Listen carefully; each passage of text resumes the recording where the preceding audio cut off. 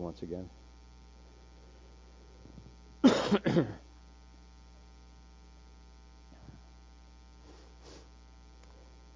Lord, please be strong in your role as the great shepherd of the sheep today, and may I be a fitting and useful under-shepherd of your flock. May the truth be spoken in love, and may truth and love balance one another in equal measure. Give everyone here discernment to weigh everything against your word, and grace to hold on to what is good. We pray in the name of Jesus. Amen. Well, this will be the last You Asked For It sermon this summer. If you have turned in a question that didn't get addressed from here, you'll still get an answer. It might be a Sunday school class, or it might be personal. It'll be some way, but I obligated myself to answer them all, and I will. There's a few left, but this is the last sermon. The questioner for today knows going in that I generally take a dim view of after-death or near-death accounts of heaven and hell. Dim view. The words dim view were the very words used of my likely perspective when this one particular such book was placed in my hands a few weeks ago. A few years ago, how did that dim view come about, or at least that perspective that I'm likely to have a dim view? A few years ago, there was a You Asked For It question, and someone asked me to weigh in on the then, and probably still, wildly popular 90 Minutes in Heaven by Don Piper. 6 million copies sold, I think.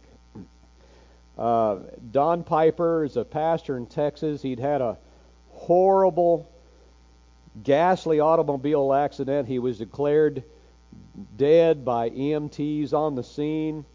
He was prayed over by another pastor just passing by. I think they'd been to a conference or something, and he was coming back, and someone else stopped, and another pastor and prayed over him. And after 90 minutes there at the roadside at the accident scene, if I remember it right, he showed signs of being alive and was taken it from there.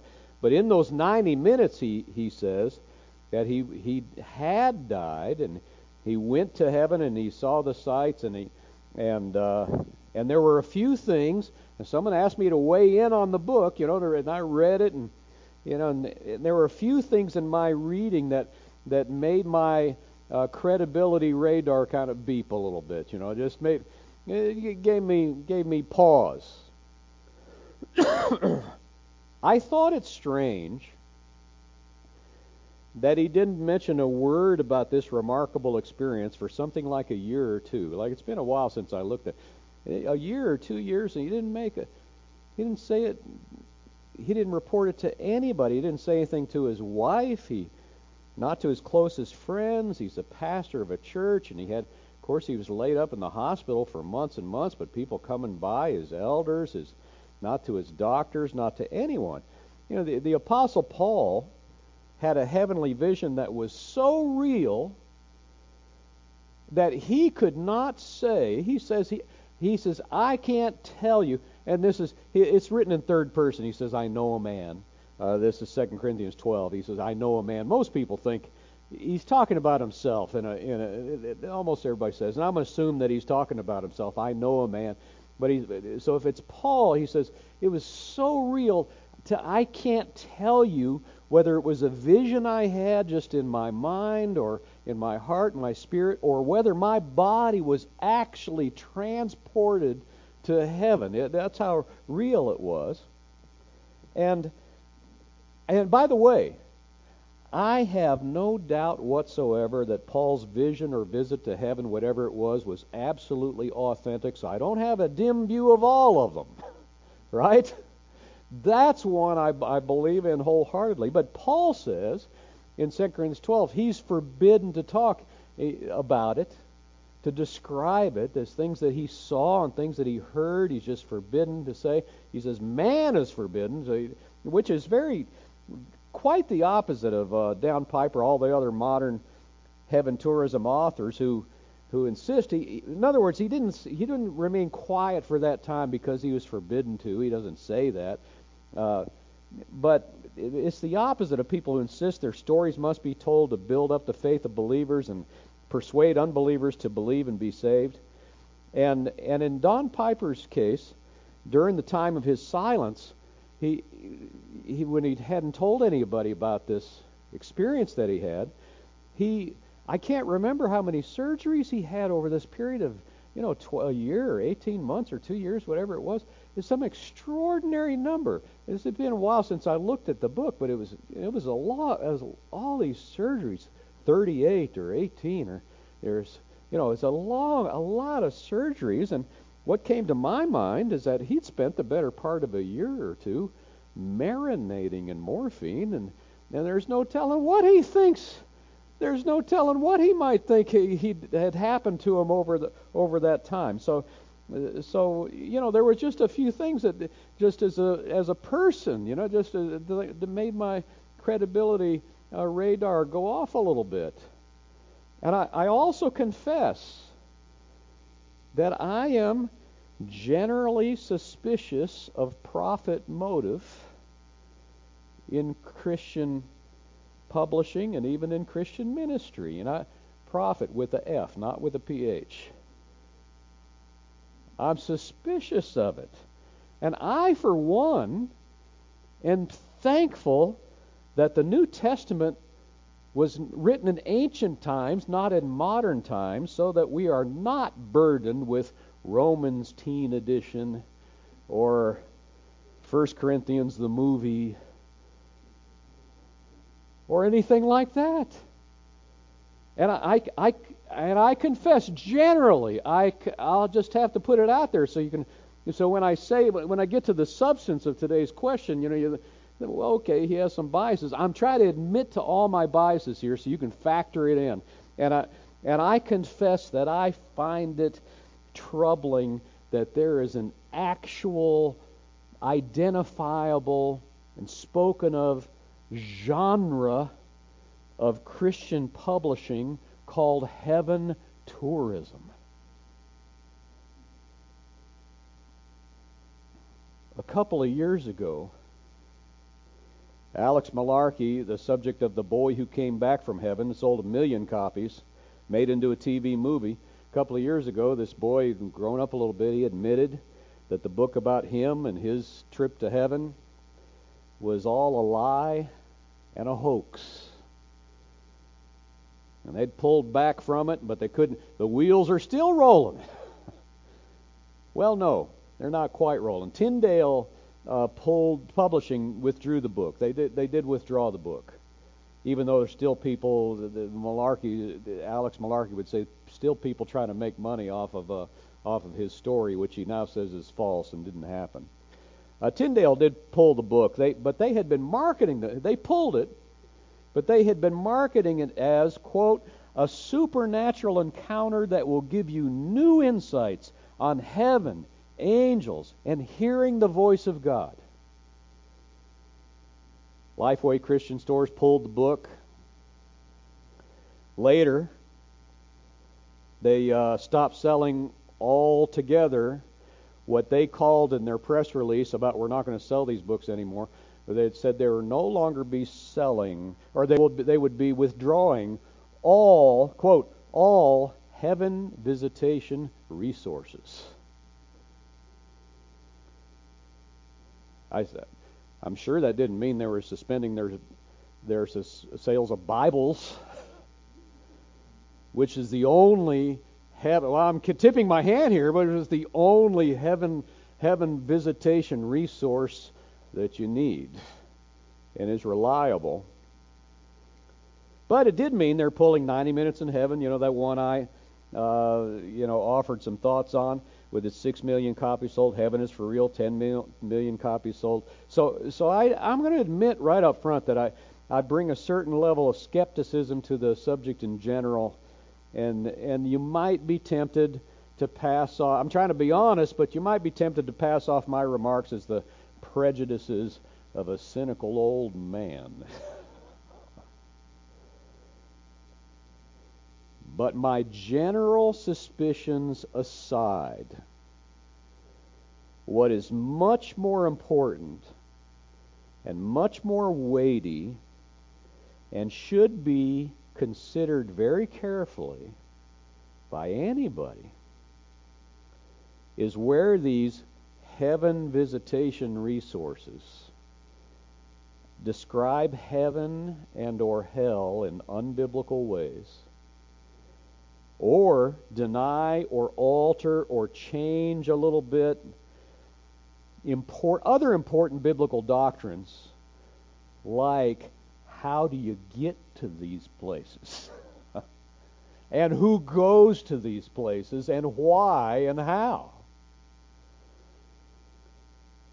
When I was asked to weigh in on 90 Minutes in Heaven, the Piper book, it seemed to me, now this goes beyond my suspicions, my just general suspicions, but it seems to me he made two main points about heaven, the nature of heaven. And one of them was that there's no time in heaven.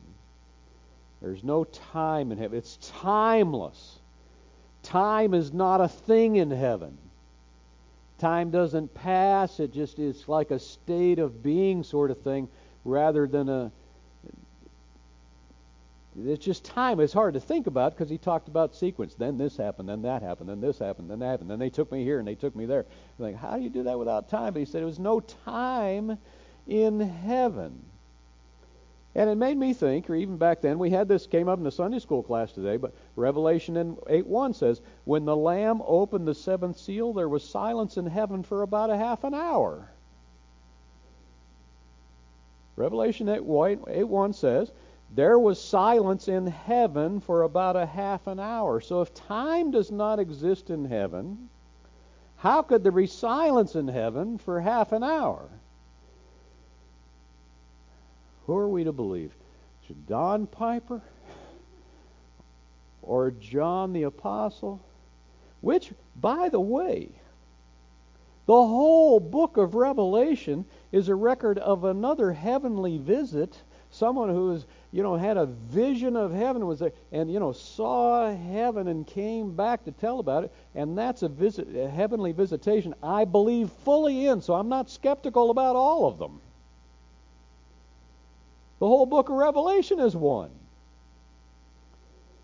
And but that was his first point, the timelessness of heaven. And it's it's a very common idea. We say, we sing sometimes when the roll is called up yonder, and or time shall be no more. Well, when I'm made to sing it, I sing it, but I add a word: time no more concern. Because there's going to be time. The second point, the second big point that Piper seemed to me to make about heaven is that the music was just so beautiful, and it just blended all the styles. There was, all the different styles of the different races and the different generations, and it just came together in a big, beautiful. It wasn't classical, and it wasn't modern, it wasn't reggae, and it wasn't this, but it was just all kind of came together in just beautiful music. And I simply observed that where there is no time, there can be no music. That music is a beautiful, if it's beautiful music, a beautiful way of marking time. They're just in timelessness and music are incompatible.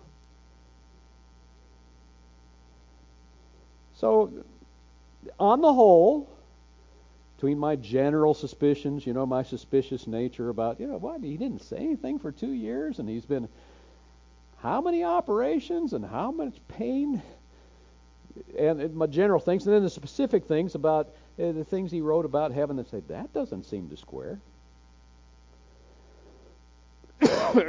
So on the whole, I found Don Piper's 90 Minutes in Heaven underwhelming and unpersuasive and ultimately unhelpful. And my observations were not universally appreciated. So, it's like, what about, how God is using this wonderful book to reach so many people, and people are believing more in heaven. Their faith is built up and they're being reached, and God is using it, and people are doing it, and people are buying it, and they're giving it to lost people, and they're being saved. What about all that? And so I realize that when people ask me about these things, like when I get you ask for a question like this, it's because they find it valuable and encouraging or faith building, and I'm a pastor, I want your faith to be built up.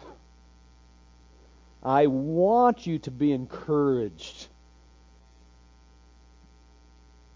I want you to know that heaven is real. And hell too, for that matter.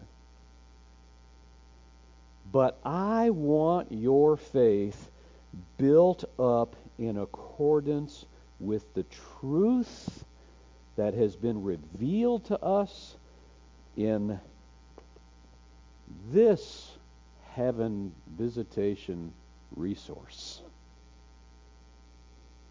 Let's not say visitation. There are not many visits. This heaven relocation resource. It matters what your faith is in. The content of your faith matters. It isn't just how strongly you believe what you believe in. It's important how strongly you believe in what you believe in. But it matters what you believe. And if your faith, and if my faith, is not subject to the correction of the Scriptures, you're not letting the Scripture do what it's supposed to do. What's 2 Timothy 3:16 say? All Scriptures inspired by God, are breathed out by God, and profitable for four things: for teaching, for reproof, for correction, for training in righteousness. There have been so two of those things are negative. Reproof and correction, right? Training, you learn how to do things. Teaching, you find out things you didn't know before. But reproof and correction, there's some things you're doing that aren't right. And some things you believe that are not right. And the Scripture is useful for adding to beliefs that you have that you didn't know about, adding truth, but also correcting errant beliefs. There have been lots of times over the years that I have come to change something I believe because of being convinced that the Scriptures teach something else. So, if I challenge a belief that has comforted you or has helped you believe more strongly, try to remember that I'm speaking to you as your pastor, as your pastor. If you call me such, think of me that way. But as a shepherd, what's a pastor? Is a shepherd who has a responsibility before God to care for your soul. And if it rubs against something that you've thought well of in the past, that remember, my goal is not to take away something from you that you found helpful, but to help you see it from the perspective of the Scriptures, which is our plumb line for what we believe and how we live as Christians. And I'd remind you that I've been preparing myself for this kind of work for decades. And not just in the past. Every single week of my life is a lot about preparing myself to be able to to continue that preparation for speaking to you about what this says.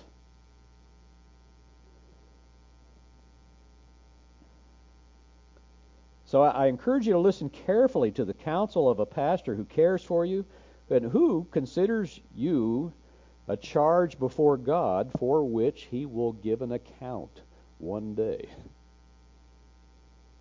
And by the way, that's not something I prefer to believe. I wish it weren't so. But I got it in the Bible.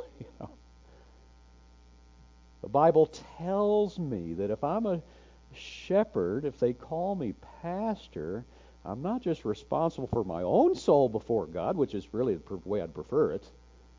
That's enough of a load right there.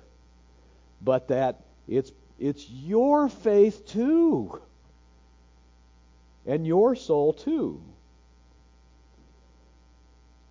So with all that, the book I was given is titled Return from Tomorrow. It's published in 1978, and therefore one of the earliest examples of that heaven tourism genre. One of the early examples. I thought of that when I wrote that. I thought, well, Dante's Inferno, that's a pretty early example, but he didn't claim to have been there. He just, wrote about it, made it up in 1472. But in this case, the author's name is George Ritchie, a medical doctor and psychiatrist of some accomplishment. Held some really important positions and just no yokel. His experience occurred in 1943 when he was 20 years old. The book was published in 1978. But when he was 20, he was declared dead in a Army hospital. The sheet was pulled up over his head when an orderly went to prepare him for double pneumonia. When an orderly went to prepare him for a transfer to the morgue, he showed some signs of life, some movement, and he eventually recovered.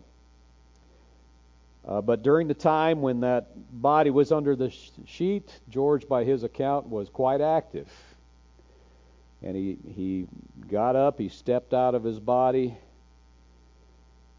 walked down the hall, stepped away from his body, walked down the hall. There's somebody coming the other way, and he's saying, "Get out of the way," but the guy coming the other way can't hear him, and he just walks right through him, just whoosh, right through him.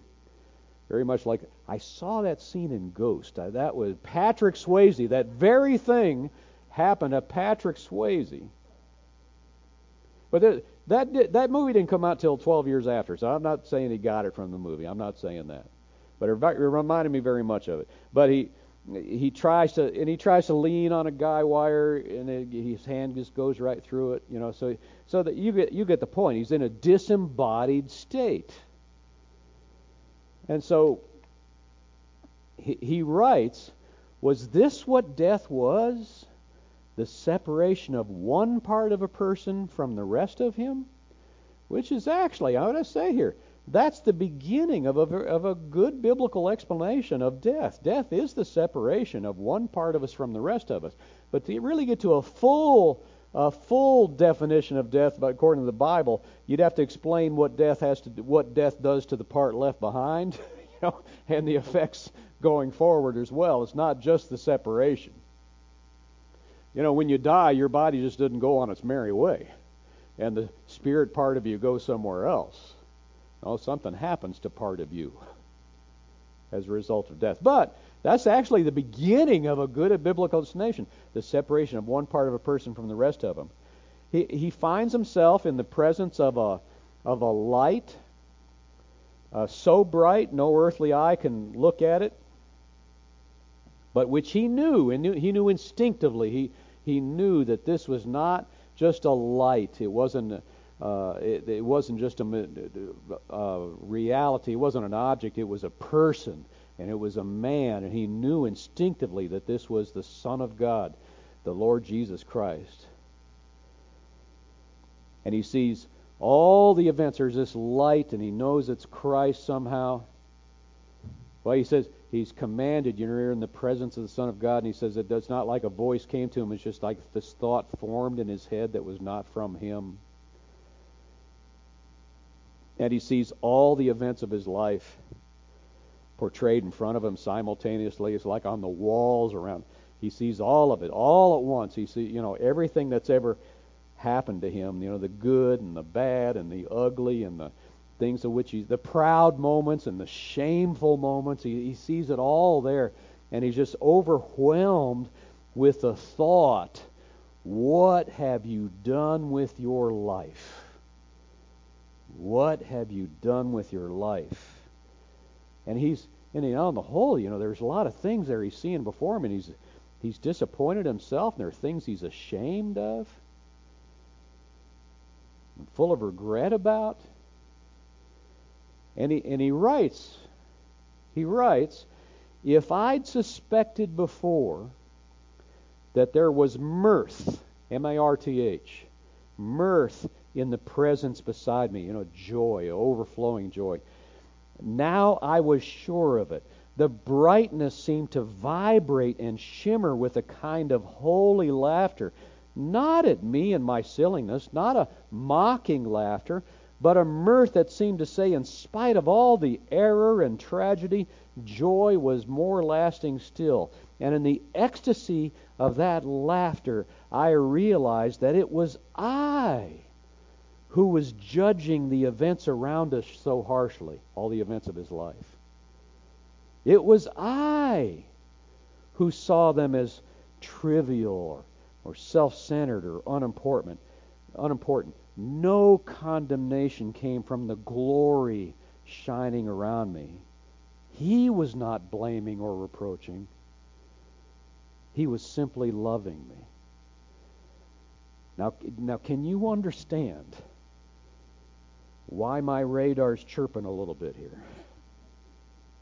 The needle's kind of just, is Jesus, okay, where are we going here? Is Jesus not the judge of the living and the dead just because he's so full of love? Are God's love and God's judgment really so incompatible? Is the real forgiveness we all need self-forgiveness? Is self-forgiveness the key to, getting through the judgment? If you forgive yourself and you don't judge yourself, you're fine. Would there be no judgment left if we just stop judging ourselves? I mean, how does that square with the Father giving all judgment to the Son? I got that idea from John 5:22. The Father's given all judgment to the Son. And He has given Him authority to execute all judgment because He is the Son of Man. That's John 5:27. And He commanded us to preach to the people and to testify that He is the one appointed by God to be judge of the living and the dead. That's Acts 10:42. Or it is appointed for man once to die, and after that comes judgment, Hebrews 9:27. For we must all appear before the judgment seat of Christ, so that each one may receive what is due for what he has done in the body, whether good or evil. Now, how does that square with that? Rich, he's shown souls in hell, or the first level of hell, or the outskirts of hell. It's not quite. He says, not the lake of fire. I didn't see the lake of fire, and doesn't deny that exists.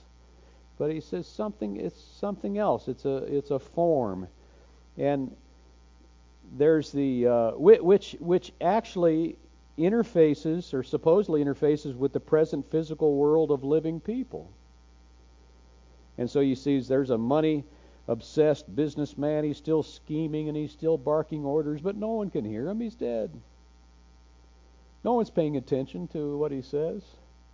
But he's still chasing the dollar. He's still chasing the money, and he can't impact anything, but he's still kind of involved in it. And there's a woman craving a cigarette, but she can't pick it up. She might see a cigarette, but she can't grab it. She's immaterial. She has no bodily, so it's just frustration. She's trying to. She would love a cigarette so much, but she can't get a hold of one. Something like that in Ghost too, I think. The guy in the subway who craves a smoke. But by the way, he didn't get this from a movie. That movie came a lot later. There's a mother haranguing her son. A deceased mother, haranguing her son who's living, and says, "I told you so. Why didn't you listen to me?" She's on him, and she wants him to do something. He doesn't hear. He's oblivious because to his deceased mother's presence, there's a suicide victim or suicide, someone who committed suicide, begging forgiveness. He's going, "I didn't know what it would do to everybody in the family. I didn't know that it would be," but nobody can hear him. Nobody can hear him. And then the author writes, quote, "Lay not up for yourselves treasures on earth, for where your treasure is, there will your heart be also." I'd never been any good at memorizing Scripture, but those words from Jesus from the Sermon on the Mount sprang into my mind now like an electric shock. Perhaps these insubstantial people, the businessman, the woman begging cigarettes, this mother, although they could no longer contact the earth, still had their hearts there. Which struck me as a rather novel and fanciful interpretation of what Jesus was saying when he said, "Where your treasure is, there will your heart be also."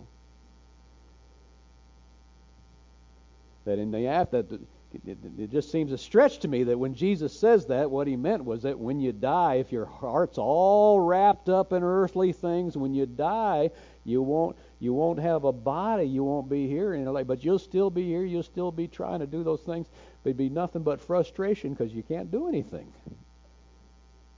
You can't contact that world anymore. He writes, "An eternity like that, the thought shuddering through me, surely that would be a form of hell." I had always thought of hell, when I thought of it at all, as a fiery place where evil men like Hitler would burn forever.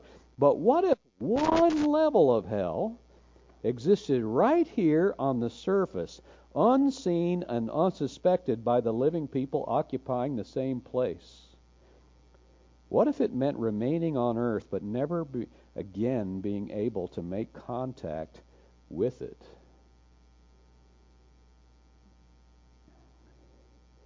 Well, that would be a hell indeed. It's a little disconcerting for people living too. The dead people all around you and trying to talk to you and take things from you. And little sixth sense-ish. He sees a further level of hell where the deceased are interacting with each other, not with the earthly, not living people, but they're interacting with each other, but the same sort of frustration because they're still trying to do things. They're fighting each other, but they can't land any blows, so they're two of them entwined. They're just fighting each other. But they're swinging right through each other, and they're not there's some that are seeking sexual gratification from others, but they're disembodied. It's just nothing but futility and frustration. And yet, he writes, not one of those bickering beings on the plain had been abandoned. They were being attended, watched over, ministered to, and the equally observable fact that it was not one of them knew it. If Jesus or his angels were speaking to them, they certainly did not hear it. And here I got to tell you, my radar beeps again. My needle's wiggling again. It says, is he suggesting continuing chances to repent or to respond to the appeals of God if they after a life of sin and unbelief? The same radar beep went off this line. It was his, by which he meant Jesus. It was Jesus' light, his compassion in which I was seeing the awfulness, and that shed a ray of hope even in hell.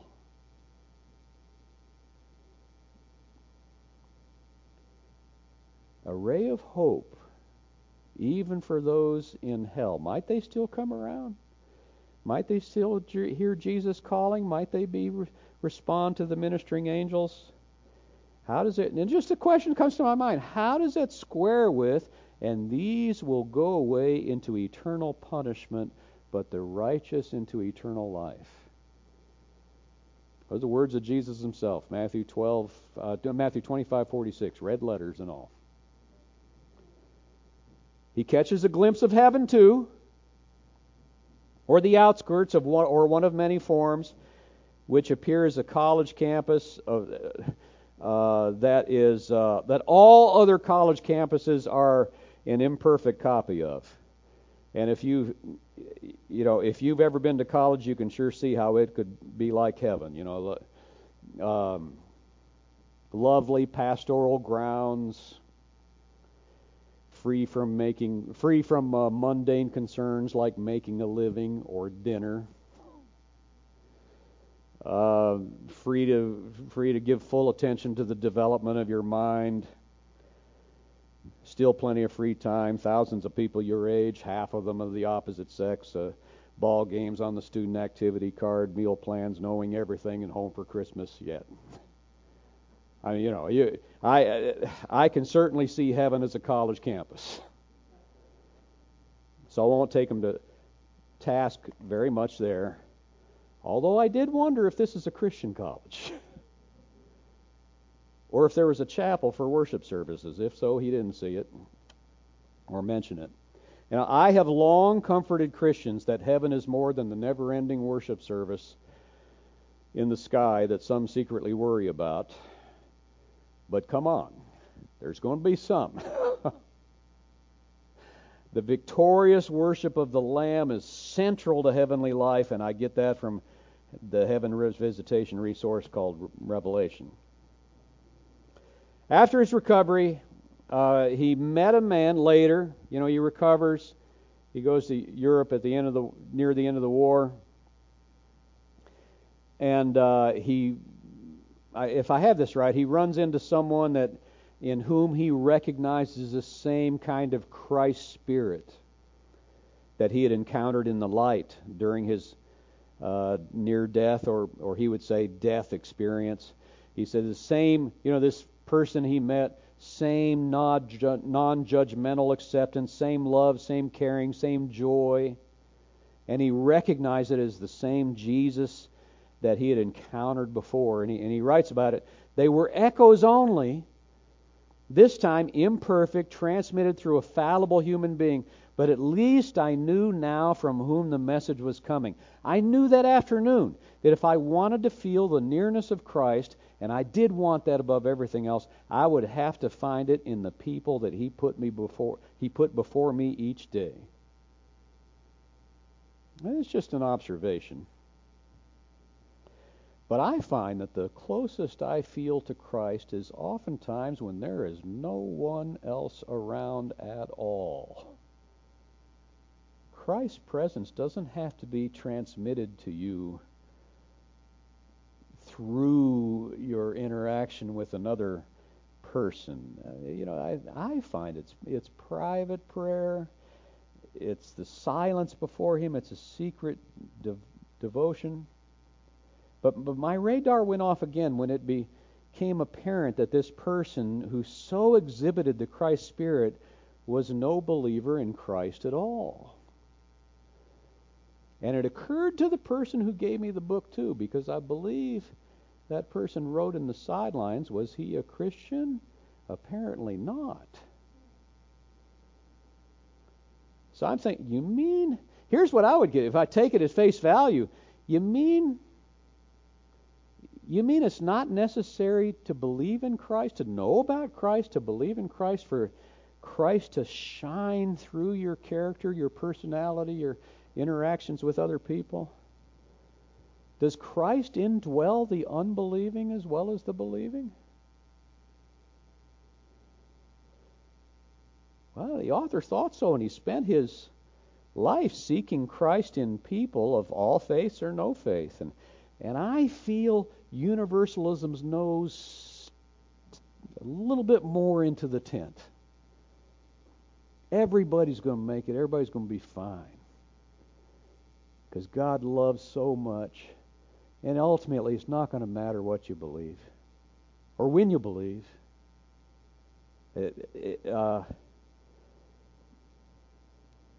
God's love will get you there. Overall, I found the author somewhat coy in how he presents his ideas in Return from Tomorrow because, like I say, my little radar's going, I'm a little suspicious of this, I'm a little suspicious of that. What's he trying to say? What's he getting at? But he wrote more after he wrote Return from Tomorrow, and he spoke more. It's 1978. You can YouTube him, and you can see interviews that he did with Joan Rivers, when Joan Rivers had a TV show, talk show type thing, and he can read them. But even when Return to Tomorrow, even if you just confine yourself to Return from Tomorrow, you still get the idea, and I get the sense that there's no judgment to come except for your own judgments of yourself. God doesn't judge. Jesus doesn't judge. Only you judge you.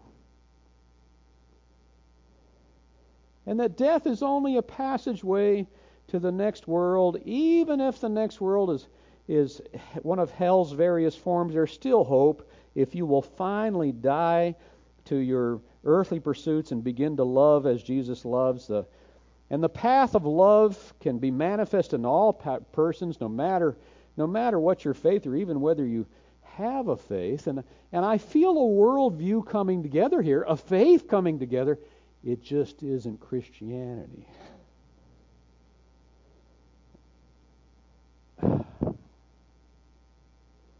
We do live in a moral universe, and all judgment has been given to the Son, and judge in righteousness He will. He does love us. That's why He came, to bear that judgment for us if we'll have it. There's no salvation outside of Christ, and no other name under heaven given by which we must be saved. And death is not simply a door that we pass go through on a spiritual journey. It's a robber and an enemy. It's the last enemy which will be defeated and overcome and undone forever for all who are in Christ. So I find him a little coy in these things. I think that's what he's getting at in Return from Tomorrow. But what he wrote more and after that, and things he said, and if you read Return from Tomorrow, you might not even know about these last few things I'm going to tell you about, because they're in other books that he wrote or appearances that he made. Here's what he wrote in a subsequent, My Life After Dying, in another book, My Life After Dying. Man, this is much more clear. Man, with the help of the dogmas of Western Christianity through the Roman Catholic Church, stressed fallen man with Jesus dying for our sins on the cross. The churches have not explained our potential as gods, our potential of becoming sons of gods like Jesus with our God-given created power. He wrote, Jesus showed us the God that God our Father created us to be. Now, he's not a Mormon. He sounds pretty Mormon, though, in those. He's not a Mormon. We're going to become gods if we get it right. Here, Christ showed us that He had to go through the death of His physical self in order for the resurrection of His spiritual self to take place. I think that His death on the cross also symbolized that we must realize we are dead before we can be raised up by the resurrected Christ within us. He wrote, I believe that being willing to follow such a total surrender to God's will will bring about a resurrection and an ascension of the transformed self which can change a world into a heaven on earth. He, Jesus, started this transformation first in himself to show what can happen to all who follow him. Now again, it's much more clear, and a worldview is coming into place, and a faith is coming into place. Once again, it just isn't Christian faith. It just isn't a biblical worldview. The truth is that you will become like Christ in your character if you are in Christ at all, but you will never be God or a Christ. You will forever bow the knee to Christ, but you will not be a Christ. The truth is that Christ's death on the cross was not primarily to show us anything, but to secure our deliverance from sin and death, to secure our salvation. The truth is that death is not a mere passageway to any number of realms of afterlife, but once again, it is a thief, it is a robber, it is a last enemy, it is privation of life as God gave it to human beings. Jesus came to defeat death, to undo it, to banish it forever. Resurrection is not something that happens in your inner self or your private self or your higher self or your spiritual self when you do something to your lower self, to your physical self or anything like that. Resurrection is the undoing of death. The overcoming of death is an act of God. It's not something you do at all. You know what resurrection is? Resurrection is an empty tomb where your bones used to be, but they're not anymore.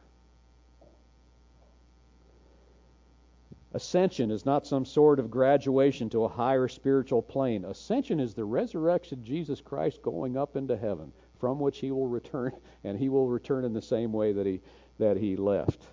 And when he returns, he's coming as the judge of both the living and the dead, and he is going to bring heaven to bear on the earth. It will be true that his kingdom will come, God's kingdom will come, and God's will be done on earth as it is in heaven. And that is Christianity. So, yes, heaven is for real, so is hell, but you already knew that. You already knew that. The Word of God told you all about it, or all God wanted you to know about it for now. But don't worry. You'll know all you want to know about heaven soon enough if you are in Christ. And you'll know more than you wanted to know about hell if you neglect the salvation that is yours only through faith in Christ. His death for your sin, his resurrection for your justification. So don't let someone who may or may not have died, who may or may not genuinely believe they had an experience that was true and not a delusion, don't let anyone tell you that this heaven relocations resource doesn't have it quite right about what heaven is like, about what hell is like, or who goes there and why they go there. Let the Bible guide you. Let the Bible be God's word to you, where you get truth, and believe it, follow it, obey it, rest in it. Believe in the Christ of the Scriptures. Follow the Christ of the Scriptures. Obey the Christ of the Bible. Rest in the Christ of God's Word. Father, thank you that Jesus has prepared a place for us. Thank you for saving us from sin and death through faith in Him. Thank you for your word that teaches us, corrects us sometimes, reproves us sometimes, trains us in righteousness. Thank you for the fellowship of the church and your household of faith. Thank you that we get to conclude our time together today with a public proclamation of Christian faith by one of our young people with a meal and enjoying the company of one another. May it be a foretaste of the reunion and the fellowship to come for all who are in Christ. We pray in His name. Amen. It's that I've been saying. It went down in the river. It's published that way, down in the river to pray. I suspect the Cohen brothers don't know how Christian people work. So I invite you as we sing this, because we're going to go down to the river, and we're gonna have, that's where we'll have our picnic, and we're going to baptize Andre, and so I invite you to sing if you want to. If you're going to stay dry, I invite you to sing to go down to the river to pray. So let's stand and sing. And we won't have a benediction today because we're not done today. Hope to see all of you at the lake.